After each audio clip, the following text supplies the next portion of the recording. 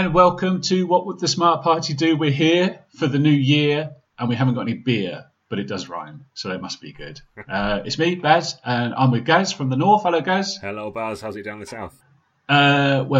Wintry. As wintry as it gets here.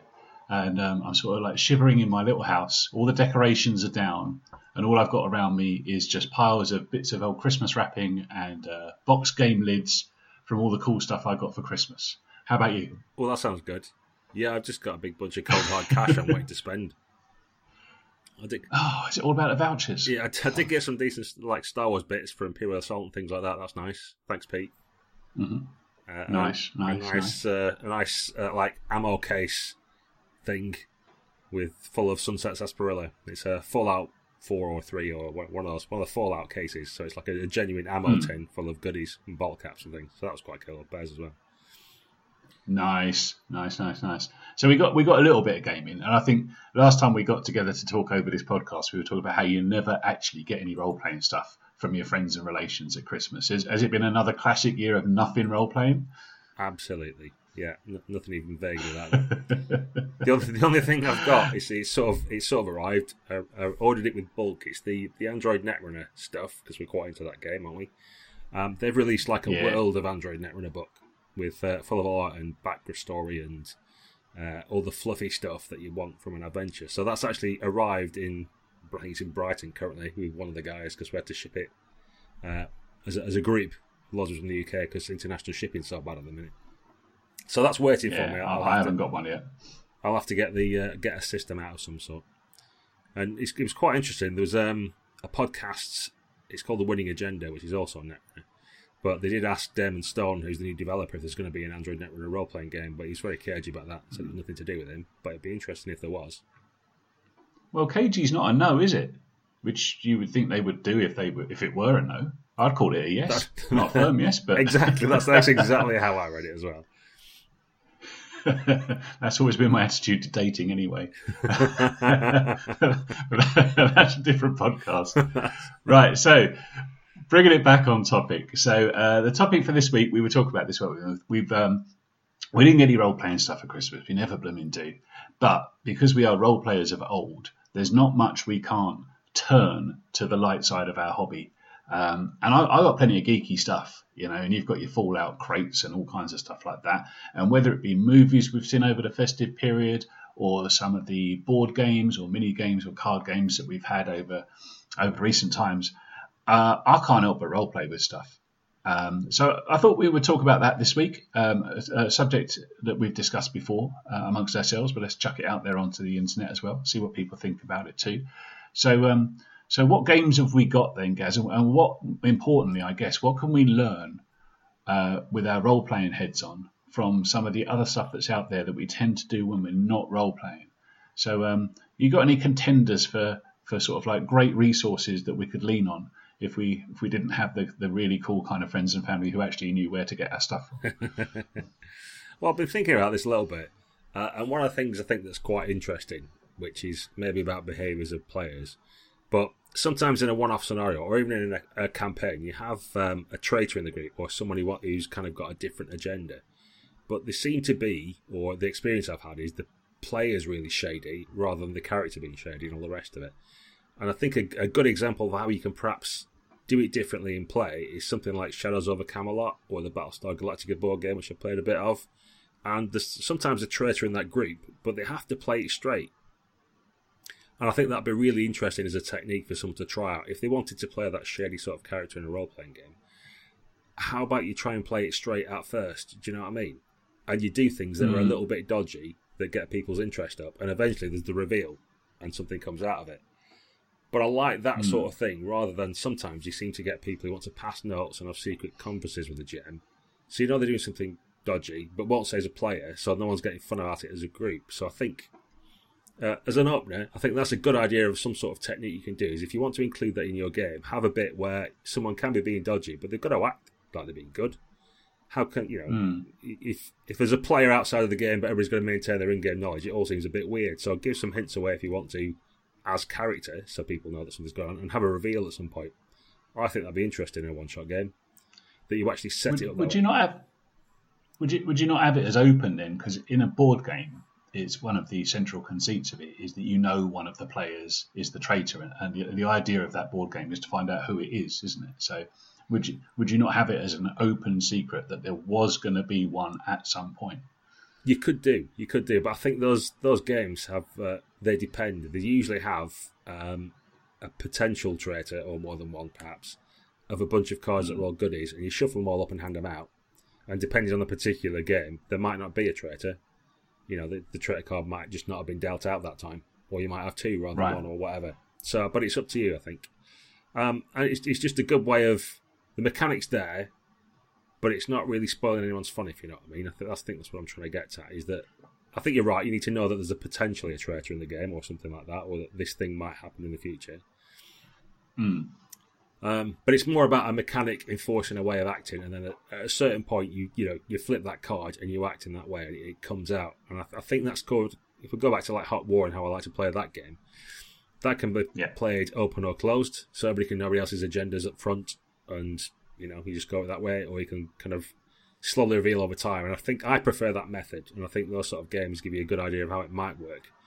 That you act as if you're all on the same team to start with, but then do things in character that tip the other characters off, even though the players know that there'll be some kind of competition going on or whatever.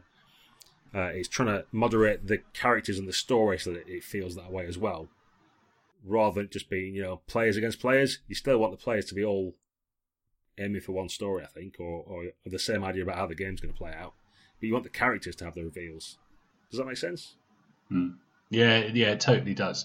I think it's quite a good thing that you can drop a new way of playing the game into a point during the session, can't you? So you could have your first 2 hours, everybody's playing it straight, and then maybe even the traitor doesn't know they're the traitor until that point, and everybody turns their cards, and that might be the first point that they find out it's really them due to some kind of amnesian thing or Bourne Identity style. All of those sort of espionage tropes are really cool. And that sort of thing happens in loads of board games and loads of card games. And you would think that in a role-playing game, that would be like a natural home for it, really. The downside is I think it's tough to pull off as a player. I often sit there as a GM watching 6 players role-play. And I kind of, on occasion, I kind of struggle to remember what pre-gens I gave them because they ain't acting like the way that the pre-gen would suggest. So people can be too subtle. I think there's always too much subtlety in games anyway, and that's why. And if you try and take it too far, if you're not very confident with that kind of technique of that slow reveal or that or dripping the poison into the game, it ends up being paranoia, which is too far the other way because then everyone's the traitor, aren't they? And it gets a bit comedic quite quickly. So I'd love to see it work, mate. I think if it did, it would be a really, really memorable session and definitely a one shot that you'd be able to recall for a long time.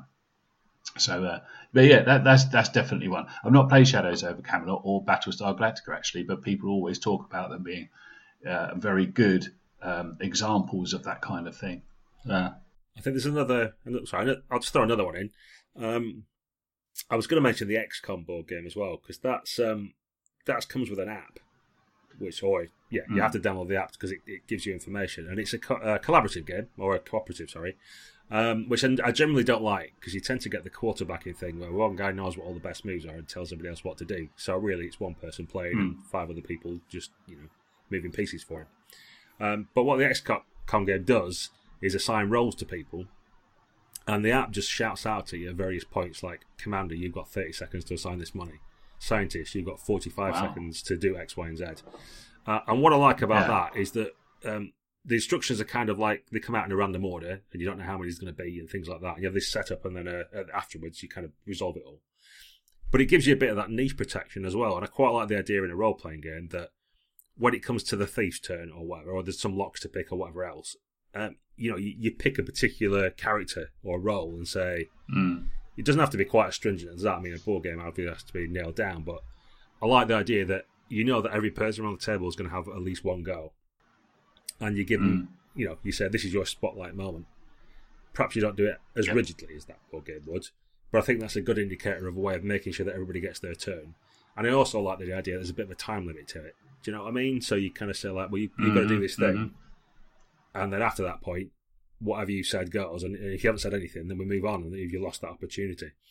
So that could be a game for something like Blades in the Dark, or any kind of heist movie, or that kind of action adventure, or something's happening or something on the clock. I think it's really good to try and, perhaps artificially, but put some kind of like, you're the guy on the scene now, what are you going to do, and put a time limit on it. Because I think one of the problems I've always with people is certainly they could be, you try and pick a lock to a door in a dungeon or something, you fail.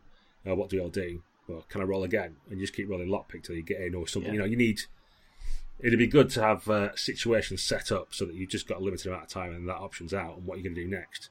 And then you might turn to the Marine or the fighter or whatever, and he's got to kick the door in rather than it being, so it's a noisy thing rather than a quiet thing or whatever. But I like the idea of maybe in scenario writing, if you want to do it that way, or in the adventure, but key points where you can definitely give people their opportunity, even if they're a bit quiet or whatever else, and say, okay, then fighter or pilot or whatever it is, here's your thing. We need to know what you're going to do about it because there's a stressful situation. What's going on? Yeah, that kind of stuff is normally left as kind of informal advice, or sometimes formal advice, I guess, isn't it? Because my favourite games have classes, and my really favourite ones have roles as well, where you pick from a list and you're dead good at something and you are potentially absolutely rubbish at almost everything else. But you've got stuff you're dead good at, you've got stuff you're no good at, and everything else you can be somewhere in the middle, perhaps. And Pandemic is the game that I know that gives you roles, and there is stuff that you can do which will win or lose the game. And there are combinations of stuff that the roles can do that will certainly make the game easier or harder. And I really like that you can just pull, the medic card, and you know exactly what your job is going to be in the game. And if you don't do that bit of it, you really can't win, because that particular game is set up so that the roles are the cheat codes, really. They break the normal rules of the game. And if you don't do that, you will automatically fail. Taking that forward into role-playing games, I mean, that needs some quite tough design. And there are plenty of games that do it. Arguably anything with proper old-school classes is trying to do that more than the old, build something out of every type of skill. And I quite like the simplicity of some of the games that I've been playing recently around boards, where your character sheet can be just a role. It just says what you do, and maybe you've got one ability on it, but it's enough to make you feel really important at the time that you do it. And if you don't get it right, it suffers a little bit from quarterbacking sometimes, but arguably the role-playing scenarios that we play are set up for that kind of mentality too. I suppose people can be idiots in any medium, can't they? Oh yeah. But I quite like playing my thief card when I'm a thief. In fact, if I play a thief and I don't get to do something thiefly, that's a little bit annoying. So I think role-playing games could definitely take some of that stuff forward. And I think where role-playing games could be more sophisticated with that is that you could change the roles as you go along. So what I mean is, over the course of a scenario, you might have, let's keep it really simple. You might have something where you're in a firefight, and your roles in a fire team might be quite different to the roles that you have when you're all back in the office, and you've got like some office politics stuff going on. So depending on the nature of the dramatic scenes that you've got in your adventures, you could have different roles and different things that kick in, and you could have these on cards and trade them back to the GM and pull new ones. So the guy who's always quiet in the office meetings could be like chucking hand grenades when it comes to the fight against the Great Cthulhu later on, and that might be quite nice. You see that sort of character arc in films quite a lot, don't you, where people change their spotlight time. So yeah, I like that, mate. I would take that forward, definitely. Yeah, that sounds cool. Okay, so some of the stuff that hit my table over the Christmas period, I got loads of what you would call geeky family games. So there's loads of them now. It's brilliant, thank goodness we're not just stuck with Monopoly on Boxing Day like we used to be when I was a kid, which is a dreadful game. Oh, I don't care how you tart it up, it's awful. Anyway, so some of the cool stuff that I got Cult Express. That's good. That game. Good game. Yeah, great game. For those who don't know, Quick Précis is you play. I say you play. It's not a role-playing game, except it is. You play bandits who are in the Wild West robbing a train, and there's a marshal on the train and loads of loot. And the train is a physical 3D prop that sits on the table, and the amount of carriages in it is equal to the number of players you've got, so the more people the merrier. And your little meeples, your cowboy meeples, run up and down that train and getting shot by each other. It's in no way cooperative because you want to be the biggest, best bandit that there is on the train. And the marshal is like the wild card, and he moves about disrupting everyone's plans. So I got that, and at the same time, I also got a game called Camel Up, which might be Camel Cup. We had some debate about whether it's Camel Cup or Camel it's been Up. Cleared up. I was even asking people in Germany from Essen, and they couldn't tell me what it was. Yeah, according to Amazon, it's Camel Up, but somebody pointed out to me that the C could... Anyway, this doesn't matter. What really matters is that it's a game of camel racing, and you run around a pyramid, which again is a 3D model that you get to build as the owner of your new game. And you race camels around a pyramid. It sounds dreadful. It's not. It's really exciting. It's a little bit about betting, and it's a little bit about probabilities, and it's got a really cool dice mechanic. Now, I guess the thing that I would take from both of those games is I played them with guys who are in no way traditional role players. Not a chance. We look like a bit of Star Wars and like a few geeky pursuits, but you're just your average individuals who just want to get together and have some fun and have a glass of wine and play a nice game. But what I really liked was having something to focus on, literally to look at in the middle of the table. And when it's Colt Express, you've got a nice train, and when it's Camel Up, you've got a pyramid that you have to shake, turn upside down, and a dice falls out the top of it, which is remarkably much more fun than it sounds. And it just strikes me that having something for everybody to focus on means that they do focus on it. I've noticed it in role-playing games if you use minis, and that's a huge topic of itself as to whether minis bring something to a game or detract from the game.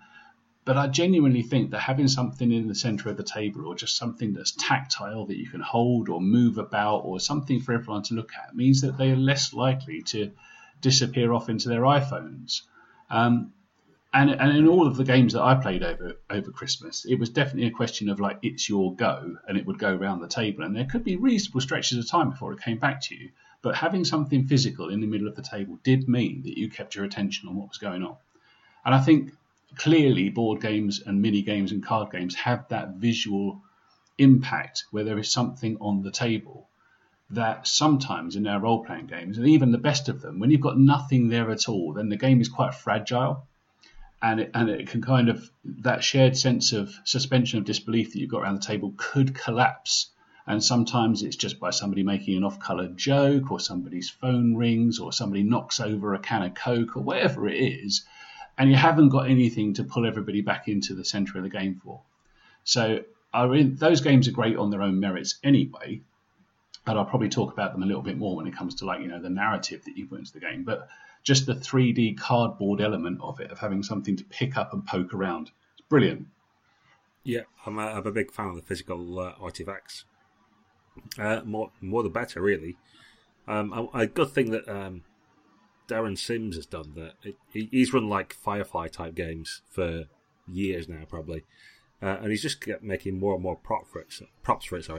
And one of the things I really liked, it was quite a simple touch, but he kind of done his own money and printed that out, so we had like physical banknotes to hand out. So when we went and did a deal, like he'd give us the money that we'd made from doing that thing, and when we had to refuel our ship, we had to hand pieces of paper back. And I know, like, most people don't like the bean counting and all that kind of aspect of it, but instead of crossing off credits on the sheet, when you had to hand physical 5,000 credit notes back, it was a bit like, well, do we need to fill her up to the max to do this? Can we get there in half a tank? Mm-hmm. And all of a sudden it added an extra element to the game where that money felt almost real to us, if you know what I mean. You had a lot more of attachment to it. You're more interested in doing jobs for the cash because you saw some cash out of it and you got to hold it in your hands and look at it and pile it up. So I think anything with that kind of physical element definitely gives you a bit of an extra. Even like, what did I play? Supernatural played at Furnace, and we got the manila folder with our character sheet in it and like a little photo attached and all that kind of stuff. It's only a little touch. The character sheets would have worked equally well if you just got a typed out sheet in Word or something like that, but having an actual artifact that you can flick through and feels in theme with the game definitely adds to it and helps people, get in that kind of zone in the mindset of what you're playing. Definitely agree. Yeah, absolutely.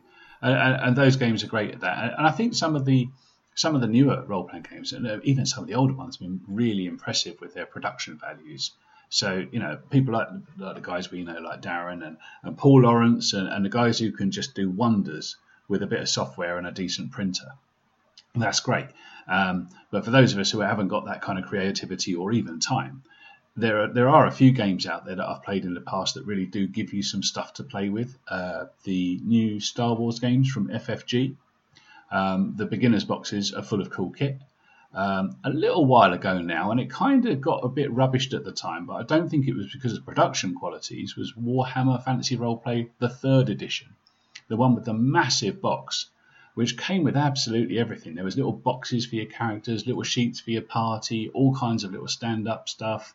And it wasn't minis on a battle mat at all. It was just really good quality componentry, from coins up to health points. And it was all done on that kind of, really good quality cardstock that you'd get from a decent board game. And there's a few examples of that, just games where you get some good bling. And I like that sort of thing. And I think that it's really pricey, but I kind of miss the box sets that I was introduced back in the 80s. I think I would drop serious money on a Savage Worlds box set that contained the rules, proper cards, all the dice, some bennies, some really good little playing pieces, just stuff like the cardboard stuff from Colt Express or Camel Up. There's some Savage Worlds games in there, definitely. But that kind of, material, I'd pay proper money for that in a big box, definitely. Yeah, and I think you can sort of get some of that, or it's starting to appear again. I mean, it's a bit of a double-edged sword because it tends to be Kickstarters, but you can get things like, the Antarctic exploration patch and all that kind of stuff, or all the extra bits that can come with Horror on the Orient Express and that kind of thing.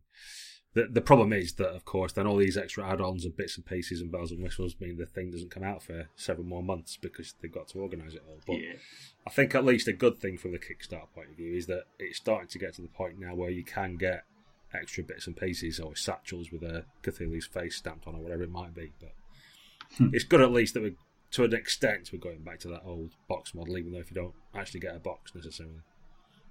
Yeah. Okay, so how about over in card game or mini game land, mate? Is there anything that you've been... Well, I know you've been playing loads of stuff recently, but is there anything that you think we can bring from there into RPGs, or vice versa, I should say, as well? Anything from the card games? I mean, I like... For Netrunner, I'll talk about that because that's the thing I play most, obviously. The thing I like about that is the kind of... the actual theme to it, the feel of it. Everything drips the right kind of theme, and it includes things like there's little quotes on the cards that don't necessarily have to make sense or seem isolated, but as the story goes on and more sets get released, you get more bits of it. And it can just be little bits like that, like a little catchphrase or something you say, like the quest completed thing or whatever. And I think having little bits like that to add to your character when you're role playing can really add a lot. Like the sort of disadvantage of a habit of smoking or something like that, or drinking, is the one that gets hit quite a lot, and if a character's got that, they can tend to light up a cigarette, and they mention it quite a lot, and you get something out of it. But there's more can be done in that area, I think. If you think of character tics or quirks or catchphrases, try and think of something that your character does, or something they're really interested in that's not necessarily game related. Like a thief doesn't just have to be greedy; they could just really like emeralds, or whatever it might be, or maybe they collect little China dolls or something, or I think there's definitely scope for thinking about what your character could do, and it doesn't have to affect the gameplay necessarily or your skills or that kind of stuff, but it can be around flavour, and think of a little quirk or extra bit that makes your makes your character interesting or recognisable, or when you start mentioning that thing, then other players go like, oh, that's classic Gandalf or whatever your character's called, that sort of thing. I think that's definitely something that can be done, because if you can do it for little bits of card, and it's just the odd bit of flavour text here and there, or a quote on a piece of ice somewhere, and you've all got an idea about how Wizard is as a character compared to Kate or G Noise or anyone else, then you can definitely do it in a role-playing game where you've got more scope. Yeah. And there's a couple of interesting bits just to build on there, mate. The first thing that I find with those kind of card games, and I'm not a massive card game player, but the ones I really like, is I just find them really good to learn. I find that system of having a deck of cards makes me learn it a lot better than reading a 300-page book. which I've had to master plenty of. I kind of wish when I was doing my degree back at university that I put it all on playing cards, because at the same time when I was playing Magic and Over the Edge and all of those card games, I had those down pat. I could have told you every number on them and every combination, all the rest of it, but taking stuff out of books was more tricky. So I think as a way of getting loads of information across to people, having a little hand of cards or a deck of cards or having your game built out of that kind of system works really well. And interestingly, I think a small deck of cards is a really good random table that all the guys in the OSR obsess about, their randomized tables. Well, if you've got 12 entries on a table, you've got 12 cards in a deck, it's basically the same thing, except you can shuffle it, add to it, take things out. Yeah. So there's loads of role-playing games that have made entries into cards, but I think role players are quite conservative, and I think, you know, they kind of, generally speaking, don't like seeing cards coming into their role-playing games. I get that impression sometimes. Certainly that's what happened with Gamma World from Wizards fairly recently, and games like Everway never really took off. And I know people who don't like Savage Worlds because it's got a deck of cards in it, just because they're quite parochial, I suppose, about polyhedral dice. It's a bit weird, but there you go. It takes all sorts, doesn't it? Yeah, I'm wondering whether Everway would actually do better now, if you know what I mean. I mean, it's kind of tarnished now with an old brush from so many years ago. I can't see anybody seeing it as new, but if you look at a lot of the independent games that are produced and all the rest of it, that idea of getting a card and interpreting what the picture says and that sort of thing, I think that would probably go down a storm now. It might have just been the other way, was about 20 years too early or something. You might be right, and here's a segue for you, because the other point I was going to make was about the game Over the Edge. This is the role-playing game Over the Edge. One of the things it did was you had your attributes. I can't quite remember what name it gave it. It was probably attributes or traits. Traits, I think it was. And it might be something like strong and dexterous, the kind of thing you would see in every game. But the game encouraged you to write a phrase to go with it. So instead of just being brawny, you might have built like an outside lavvy. And that would be the interface between you and the rest of the game. You would say that rather than I've got brawny at 3 dice, you would say, as you know, I'm built like an outside lavvy. And that was ages and ages ago. And you see it in stuff like Fate games now with aspects. And that's what you were talking about with the little bits of flavor text on the cards. They're clearly way more evocative. I think they're the last thing you go to in card games. You start by learning the mechanics and the titles, and then you start to recognize the artwork on the card, and you start looking into that, which brings us back to Everway. Designer of Everway is Jonathan Tweet. He also designed Over the Edge, so that's where my segue went. And maybe the last thing you do is you start to look at the little bit in italics, if they can fit it into the card. But they're often the best bits. And then when you go deep into that rabbit hole of a card game, that's when you find out that there's a world. And the beauty of it is you didn't have to read the encyclopedia that role-playing games seem to insist that you do in order to find out about the world. You totally find out about it through play, and you don't need to find out about the world to play the game. But if you're going to show any enjoyment in it at all, it's all there for you in tiny little pick-upable sections, and they start to refer to each other. You know Netrunner better than I do, but there's loads of self-referential stuff going on between the cards, isn't there? Yeah. And without being told a story, you get told a story. And I would love to learn a role-playing game in the way that I learn a card game and the world that's behind it. I think it'd be great. Yeah, I think it's something we've talked about before in terms of like the Iron Kingdoms, the most recent iteration of that. Sorry, Priority at best, but you made a good world really boring. Whereas something like the actual war game, War Machine, that was just really interesting right from the off. You got little cards with your jacks or your little units or individuals and stuff like that. And you didn't know a massive amount about the world necessarily unless you read it. But let's face it, it was a war game, and we were in the royal game bit first and started hitting each other with big little jacks. That's the first thing we did. The background came later. But just from the way things were described, having your little card, you could tick boxes off when you'd been hitting locations, all that kind of stuff. That just all gave you all the flavour you needed. And I think it's more that kind of play now stuff that we want, isn't it? It's like an immediate gratification. It'd be great when you pick up a new gun or find your +4 Holy Avenger or +5 Holy Avenger, whatever it is. If you've got a little card with the stats for it on, you don't need to write anything on your sheet. You just can put your stuff in front of you, or use your flasks of oil after you've, by throwing your card back when you've got them. It's something that I did a little bit for a Hell on Earth game where I had people would scavenge for stuff like that. So I just had a big deck of cards up there myself. And anytime someone made a successful scavenge roll, they just pick some random cards from the deck to see what loot they found, or crap, because there's a lot of that in there as well. But again, I think we're coming back to that kind of like tactile, touchy-feely thing, isn't it? When you can sort of interact with people and they can hold something in their hands, it just helps you out a little bit more, keep engaged with the game itself, rather than... At least then, if you're looking through cards or you're looking at what other people have got, it's a little bit better than everybody just going head down into a character sheet, which is something that can happen. I think quite often we've mentioned before, people just go head down and like, what numbers are written on my sheet? What can I do? If they've got some stuff they can move around, then that works well. And that's the sort of technique I've used, especially for investigation games, but it works with lots of games with NPCs in.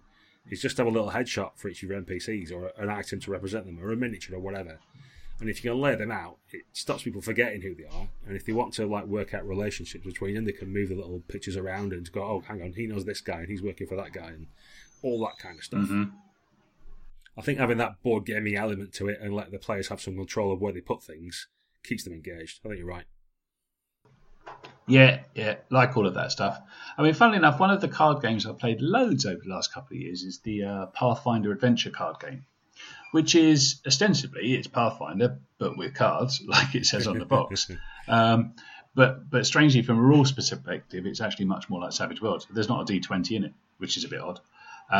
But it's a really good way of playing through the Pathfinder Adventure parts without having to go through, well, the chore, frankly, of playing them out in the tabletop way, which would take years. It would. I mean, even Pathfinder players tell me that it takes years and it gets really complicated after a couple of levels. But Pathfinder cards is great.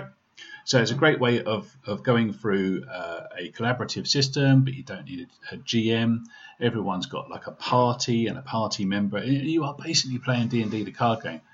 But the absolute killer, because these cards replicate Pathfinder art, which is good, it's professional stuff. The killer is none of them have got a line of flavour text on, apart from the occasional villain. Nothing.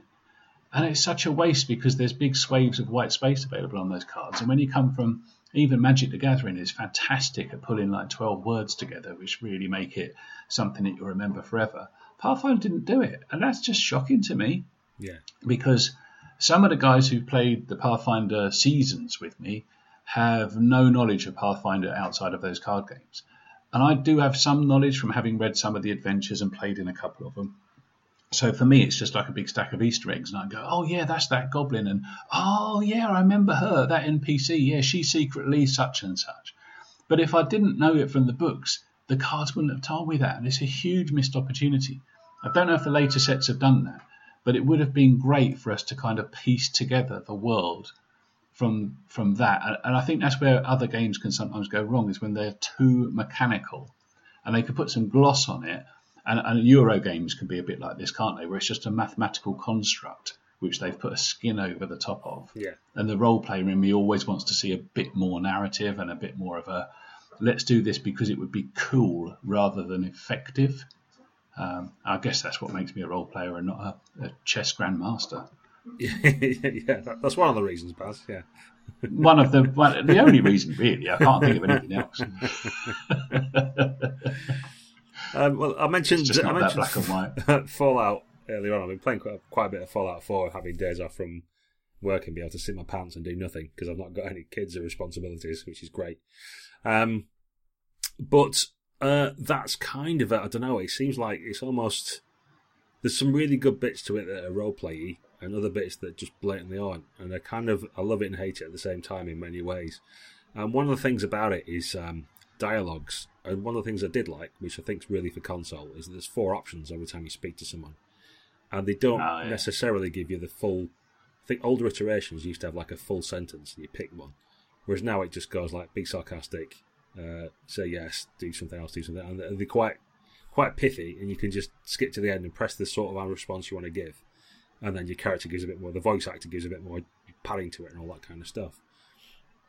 So that's a good kind of shorthand in a way if you've got players who are a little bit uncomfortable about doing the live action squeaky voices thing, as your wife might call them, or doesn't really want to act things out but wants to still have some input. It might be nice to give. You can quite easily give a snappy sort of what sort of response do you want to give, and we'll work it out from there. Kind of thing. I think another sort of good and bad thing is that as well, it doesn't really seem to matter in most of the interactions what response you give. You'll get a different response back from them, but then the story just carries on anyway. And it's a bit too transparent for me. Being a role player, I can see through it all. I can see that it doesn't matter which one I press. You always hit sarcastic because they're the funniest. But that doesn't have any effect on the story, and that's quite disappointing. And it's something, obviously, with a human being behind that wheel of choices that you can do a bit more about. But it's also a good lesson to learn in a way that whatever happens, you're going to carry on down this plot path and let the story carry on. And it's a good lesson to remember as a GM to not let things stall. If your players are just being sarcastic all the time or whatever, that doesn't mean that now the NPC doesn't help them at all and the story doesn't go anywhere. You're still going to be able to just push through. It might flavour what happens. Because the other sort of thing it used to have, I'm not sure it works so well in this, I think Fallout 3 was like faction points. So as you did certain things, different factions would like you or hate you. So I think how you act affecting the game world is definitely something to take away, certainly for campaigns. And have different groups with slightly conflicting goals, or some overlaps and some not, and then key moments where each wants you to do something completely different, and what do you do? And depending on how you behave yourself and purport yourself, that affects the game world and how people treat you. And if you've been a baddie and walk into town and be like doubles the prices of all the food or whatever, and that kind of stuff. And I think the kind of trying to impact the world by what there's consequences, your actions, whatever you do impacts the game world. I think that's a good thing to weave into role-playing games as well. And that Fallout's tried different ways of doing it, and some are better than others. But that kind of keep the story going, and then there's consequences to what you've done previously, is a good thing to kind of remember and get some reincorporation going on, that kind of thing. Yeah, and in some of the really big published scenarios, of which I've got more than a few, they kind of do a lot of that stuff behind the screen. So if you played the Enemy Within campaign for Warhammer back in the day, you might have got as far as playing Power Behind the Throne, which is simultaneously the world's greatest adventure ever written and also the most unplayable, which is an unfortunate combination. But one of the things that makes it really difficult to GM, I should say, rather than play, is you've got a big old conspiracy web, and there's loads of stuff happening behind the screens about influence. Let's just call it influence. It might be agenda or faction points or whatever. And even modern games do this too, where, if the players do this kind of action, then this group will like them more, and this group will hate them more, to make it very, very simplistic. Why that stuff has to be kept behind the screen, I guess, is because there's a fear of meta in role-playing games. There's a fear of putting counters out on a track on the table for players and GMs to look at that doesn't necessarily relate to the world directly. So seeing faction points advancing up and down a ladder would probably be a step too far for some role players, and they would think, oh, well, now I'm playing a board game. Whereas my reaction to it would be, I like the clarity. I like knowing what my mission is. I like pacing, and I like knowing exactly what's going on and if what I've done or what we've done as players has an effect. Doesn't mean it has to be accurate, because you could still be quite secretive about elements of it, or it could be unnamed tracks or whatever. But seeing some sliders move up and down, perhaps on a physical representation in the middle of the table, or, if you want to obscure it, just have more photographs, more of your headshots in the sort of games that you play, and just moving them into different circles on Venn diagrams. Seeing that actually happen, I don't think that would be a bad thing, because I think role-playing games can sometimes sacrifice clarity for the sake of immersion, and sometimes it gets a bit opaque.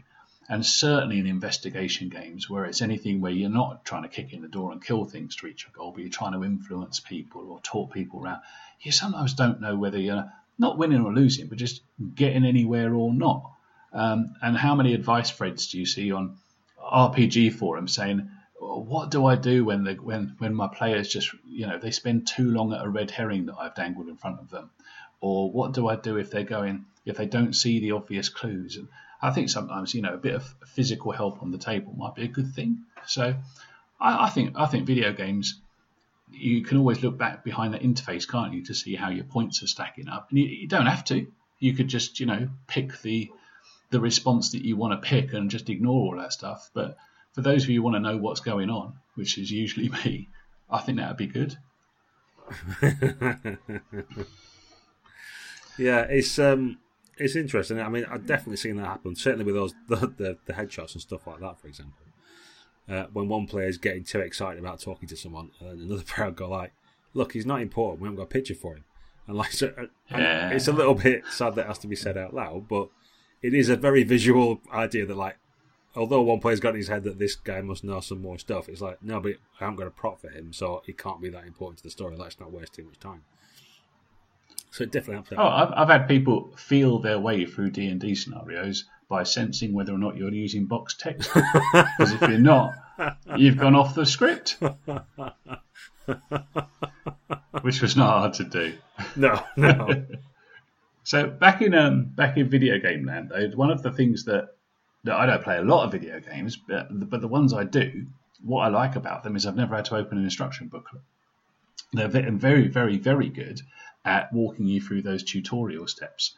And similarly, in the world of board games, you are not very far away from cracking the cover off of a board game and then actually playing. And that's still a massive, massive obstacle in pretty much 99% of RPGs, the common ones that are out there. I know there'll be exceptions to this, and I can think of a couple myself already. But generally speaking, someone's got to put in an awful lot of effort, usually one person, to then teach everybody else how it works. Yeah. And even if they've made the effort to learn the game, they're often in the state of having to come up with a scenario and host the blooming thing and get people over for hours at a time. So all of the unique selling points of role-playing games, don't get me wrong, I like all of that stuff from one perspective. But from another perspective, oh man alive, board game rules and video games rules they're not a masterclass. Netrunner's a great example of a bad rule book, actually. It's not brilliant at teaching you how to play the game, but for its length, it manages to convey everything you need to know, and it's got a bit of micro-fiction in there, and it's colourful, and honestly, with a little bit of study for half an hour, two people are playing a game which they had no comprehension of half an hour before. There ain't many role-playing games where you can do that, especially if you're the GM.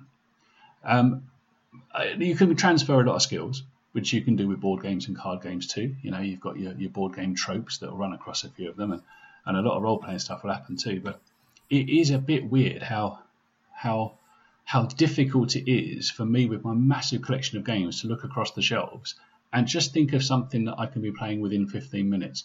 There isn't many of them. In fact, almost none. I could think of Fate Accelerated. If I had the right people in the right mood, I could probably get a game going.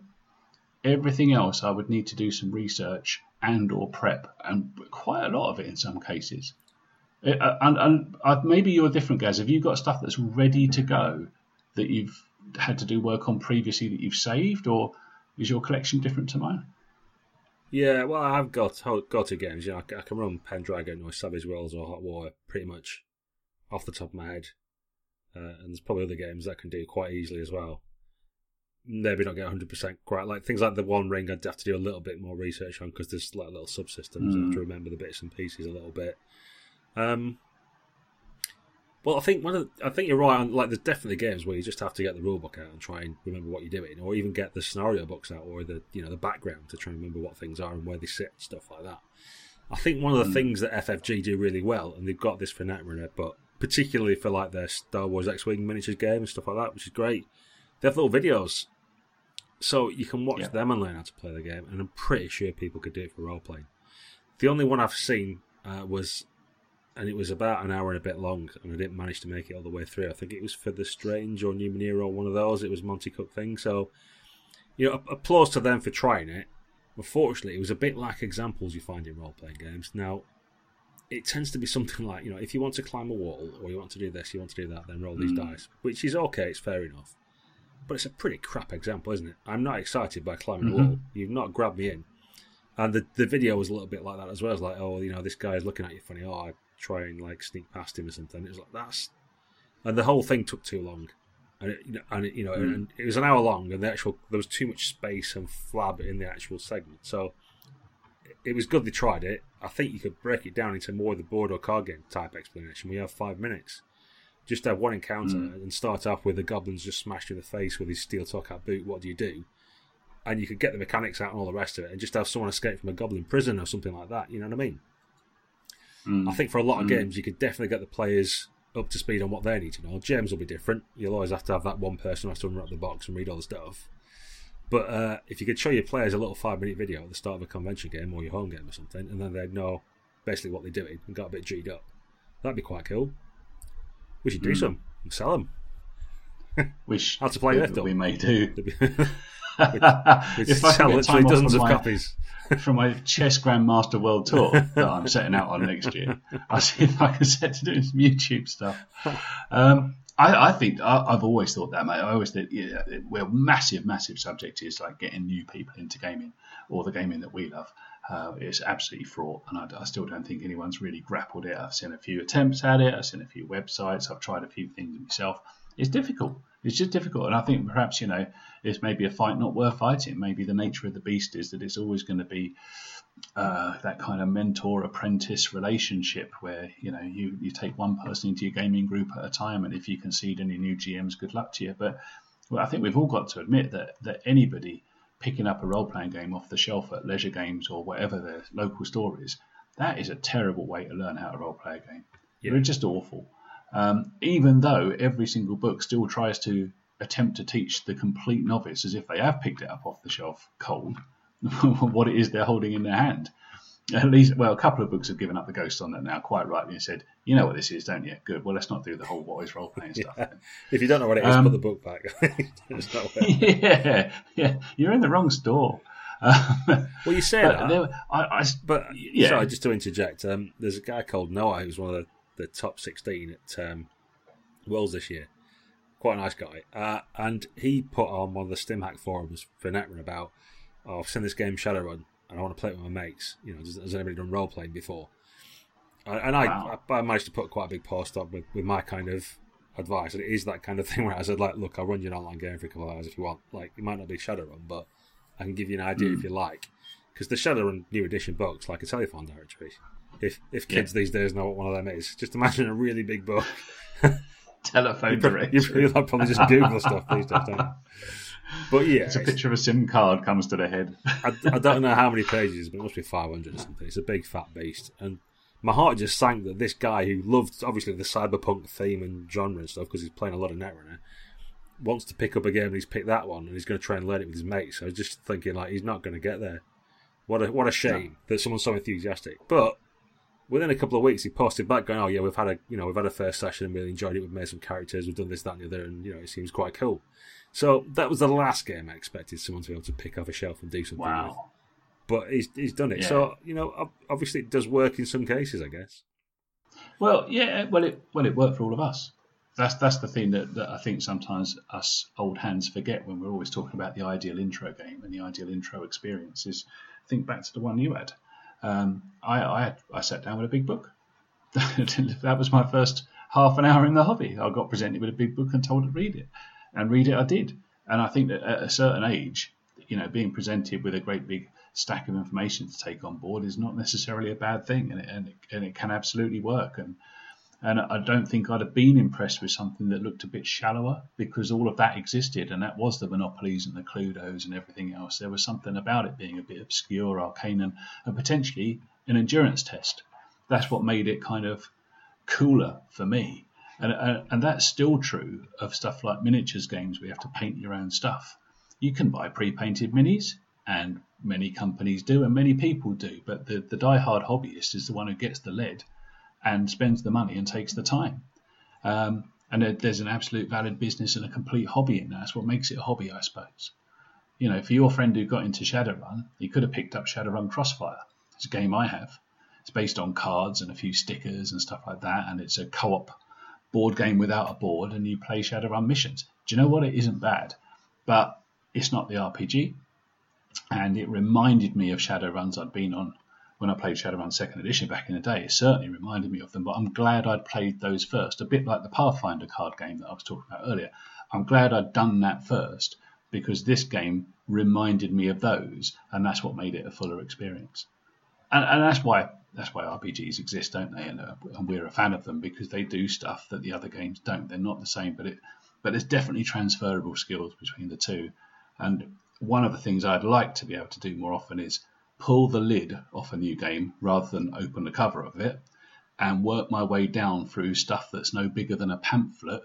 And maybe there's some juicy stuff at the bottom of the box too, but get a game going in relatively short order from cold with 4 or 5 people who wouldn't normally want to play a role-playing game with me.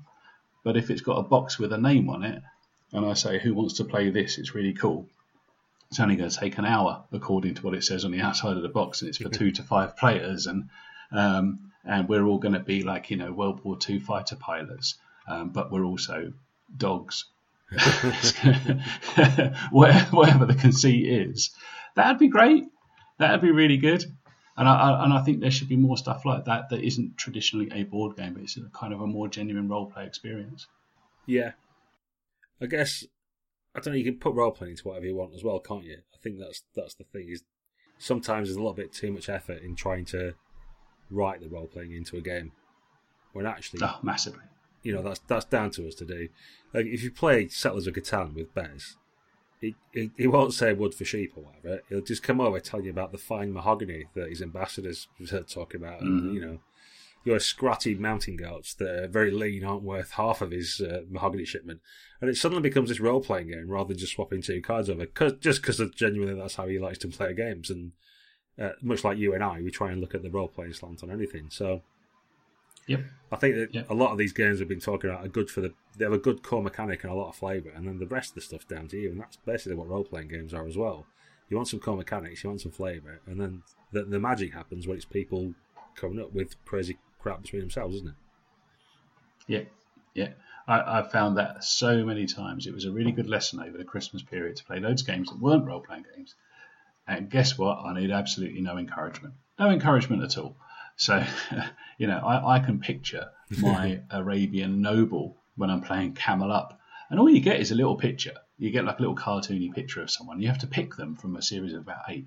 And there's one old guy with a white turban, and there's one sort of saucy-looking princess in a purple veil, and so on. You'll never guess which one I picked. And there's about 3 or 4 of these. And they have no mechanical differentiation between them at all. But you just pick one to be like your piece, like, the coloured pawn that you would take in Cluedo. But I had a backstory within about 20 seconds. Thank goodness nobody asked me what it was. And as you played, I just started playing in a certain manner based on my little picture. And I did exactly the same in Colt Express, despite being, and there's a little bit more to it with that. You get given a name like El Tuco. And how can you not want to play a character called El Tuco, who's got a special gun that blasts you back a carriage when he hits you? And I needed absolutely no encouragement. And I certainly didn't need 50 skills that were graduated between 1 to 10 in each of them, and loads of feat trees and talents and stuff like that. And nor did I need aspects and a fate point economy to go down to the middle of the road end. And it wasn't totally indie either. I just didn't need any role-playing encouragement to role-play. And if I didn't want to do any of it, as some of the people around the table didn't, they just played the numbers and they played the stuff, it was still a really good game, because it just rested on its core ability to play out a session to a resolution. And that was great. And without wanting to dig up a by now very old edition warring thing, some of the charges that were levelled against D&D 4th edition were that it was too board gamey or too video gamey, or that you couldn't roleplay in it, or that there was no encouragement to do so. To which my stock answer then was, well, then you're clearly not a very good role player, right? Because what help do you need? And actually, over the last couple of months, I think that's just been reinforced for me. I think role players will role play no matter what, and it'd be difficult to stop them. And equally, I think people who don't want to give it the flavoursome narrative, I don't know what you can do to make people say stuff. Genuinely, I don't know what you can do. So it might be that's a fool's game, is to try and really push that agenda, when I think people will just either do it or won't do it. And I think, perhaps the setup around the table and the social network that you've got and the atmosphere is arguably, for me anyway, more of an influence than a 16-page GM's advice cheat sheet to hand out to people. Yeah, definitely. I think you're right. I've had my last main role-playing group that had disbanded because we tried for ages to fix it. You just can't sometimes. The fundamental problem was that 2 guys wanted to play differently than 2 other guys did. And there's no fix for that. There's no rule set you can pick up. There's no set of mechanics or videos or nice looking artifacts you can put on the table that are going to fix it. It's just got 2 different ways of wanting to play a game. So you have to call it an end to it there, I guess. But yeah, the magic happens with us lot talking to each other. All the rest of it is just stuff to encourage that cool stuff to happen, isn't it? Mm-hmm. Yeah, Yeah, I've got a couple more just really quick little games I learnt a load from over Christmas, and both little card games for kids. I've got kids. One was called Loot, which is a pirate game. I can't pronounce the fella's name. You might have to help me out with this, guys. You'll know Rainer Knizia, the famous German designer who I think did Catan. Yeah. Anyway, Rainer, the German game designer, he was the man behind this Loot game. And it's dead simple. Seriously, we were playing it within 5 minutes, and it's all about trying to score merchant ships and get as much gold off of them as you can. And you've got pirate ships in your hand, and you've got captains and admirals and stuff like that. And it's reskinned game of kind of sort of rummy style stuff. It's just got points and that kind of thing. But the thing I learned from it is we got an awful lot of sea battles done in 20 minutes. And I would love to play a pirate role-playing game where we got a sea battle done ever, because I don't think I've finished one yet. And I just thought, oh, this could be this if you just dropped this card game into a role-playing game box instead of the sea combat chapter, you wouldn't be far off actually getting the game moving. You know, all right, you've got to sort of zoom out from the action a little bit, and you have a few pirate fleets and that kind of stuff. But the game was done in 10 minutes, and we resolved a sea battle with winners, losers, and everybody in between, and pirate captains, and you could easily add in loads of role-play flavour. But just from a mechanical viewpoint, some games get discrete activities very, very right, and they are subsystems. And I think that a lot of games. More modern games like to have like a single engine that does everything, but I kind of miss the days of first edition D&D, which did have subsystems and mini games. And my understanding is that the One Ring does that a little bit too, with its little mini games within things. And then the second one, just quickly mention, is a game called Sushi Go, which is all about combining cards to make sushi dishes. Sounds absolutely ridiculous, but the genius mechanic on that one is that every single turn you pass your cards to the player on your left. Your whole set of cards. So essentially, the cards revolve around the table like sushi dishes do in a restaurant. So the combination of mechanic and flavour was perfect, but it also got you looking at the person on your left and at the person on your right. And again, I think a lot of role-playing games forget that sometimes the best stuff happens when you're talking to the player on your left and the player on your right, and not having lots of individual one-on-one conversations with the GM. And I'd like to see something that was more encouraging for players to talk to each other about and in character, which a simple little kids card game managed within 2 minutes. Very clever. Yeah, I like the subsystems. I think the ship combat one I can think of is Beta Quarters, which you mentioned, but that it's because it uses the same cards to resolve something, but the way they work is different in ship combat, but it's got its own little different subsystem. But it does get you to a resolution fairly quickly, and that sort of thing, like the One Ring you mentioned as well. Sometimes, you don't need to make the game work all the same way for everything. You just want something that works well for the thing you're trying to do. So there's constant iterations of things like vehicle rules or whatever else, and they're frequently pretty woeful. You can't do anything well. So have a little system for that bit. If you can get it all to work together, that's great. But there's no harm plucking some mechanics from elsewhere. Yeah. Seriously, stuff like that. You must have thought this as well, guys. In some games, it's like, why don't we just stop playing that game for a minute, do this for the dogfight, and then go back to the role-playing game afterwards? Yeah. And you could probably hear the gears change a couple of times, but it wouldn't be that bad a plan, would it, really? No, well, I mean, there's stuff like Mech Warrior. Like, I love Battletech, and I like the idea of playing in that world, but what do you do? Because, really the exciting bit's being in your mech do stuff, and the other stuff doesn't really come into, what do you actually do? You really want to be inside your big Atlas, firing your PPC at someone or something like that. So, to be able to have a little game of Mech Warrior in between your role-playing game, and then that would affect the politics of the world, or then you do a bit of role-playing and get out and do something else or something. I don't know. I'd love to be able to kind of empower that kind of game, and I think, there's definitely some space there for people to have a bit of a look and a play about and come up with something different. Yeah, I've got. I kept dreaming again over Christmas of linking together some of the little board games and card games that I had into a day-long campaign. where you had a role-playing character or a set of them, and it would probably be something pulp and 20s, because for some reason a lot of the games sort of felt that way. And you would go from a camel race around the pyramids to being on a train in the Wild West shooting marshals, to eventually fighting off pirates in the Spanish Main. It wouldn't take very much to link some of these games together, and the link could be the role-playing bit with some advancement and all the rest of it. And there's a campaign there, and sure, some of the, there's lots of little rules changes as you go along, but they're not hard to master, and they would be really cool, discrete little bits that you would have framed with loads of characterization first of all, and maybe some meta mechanic over the top.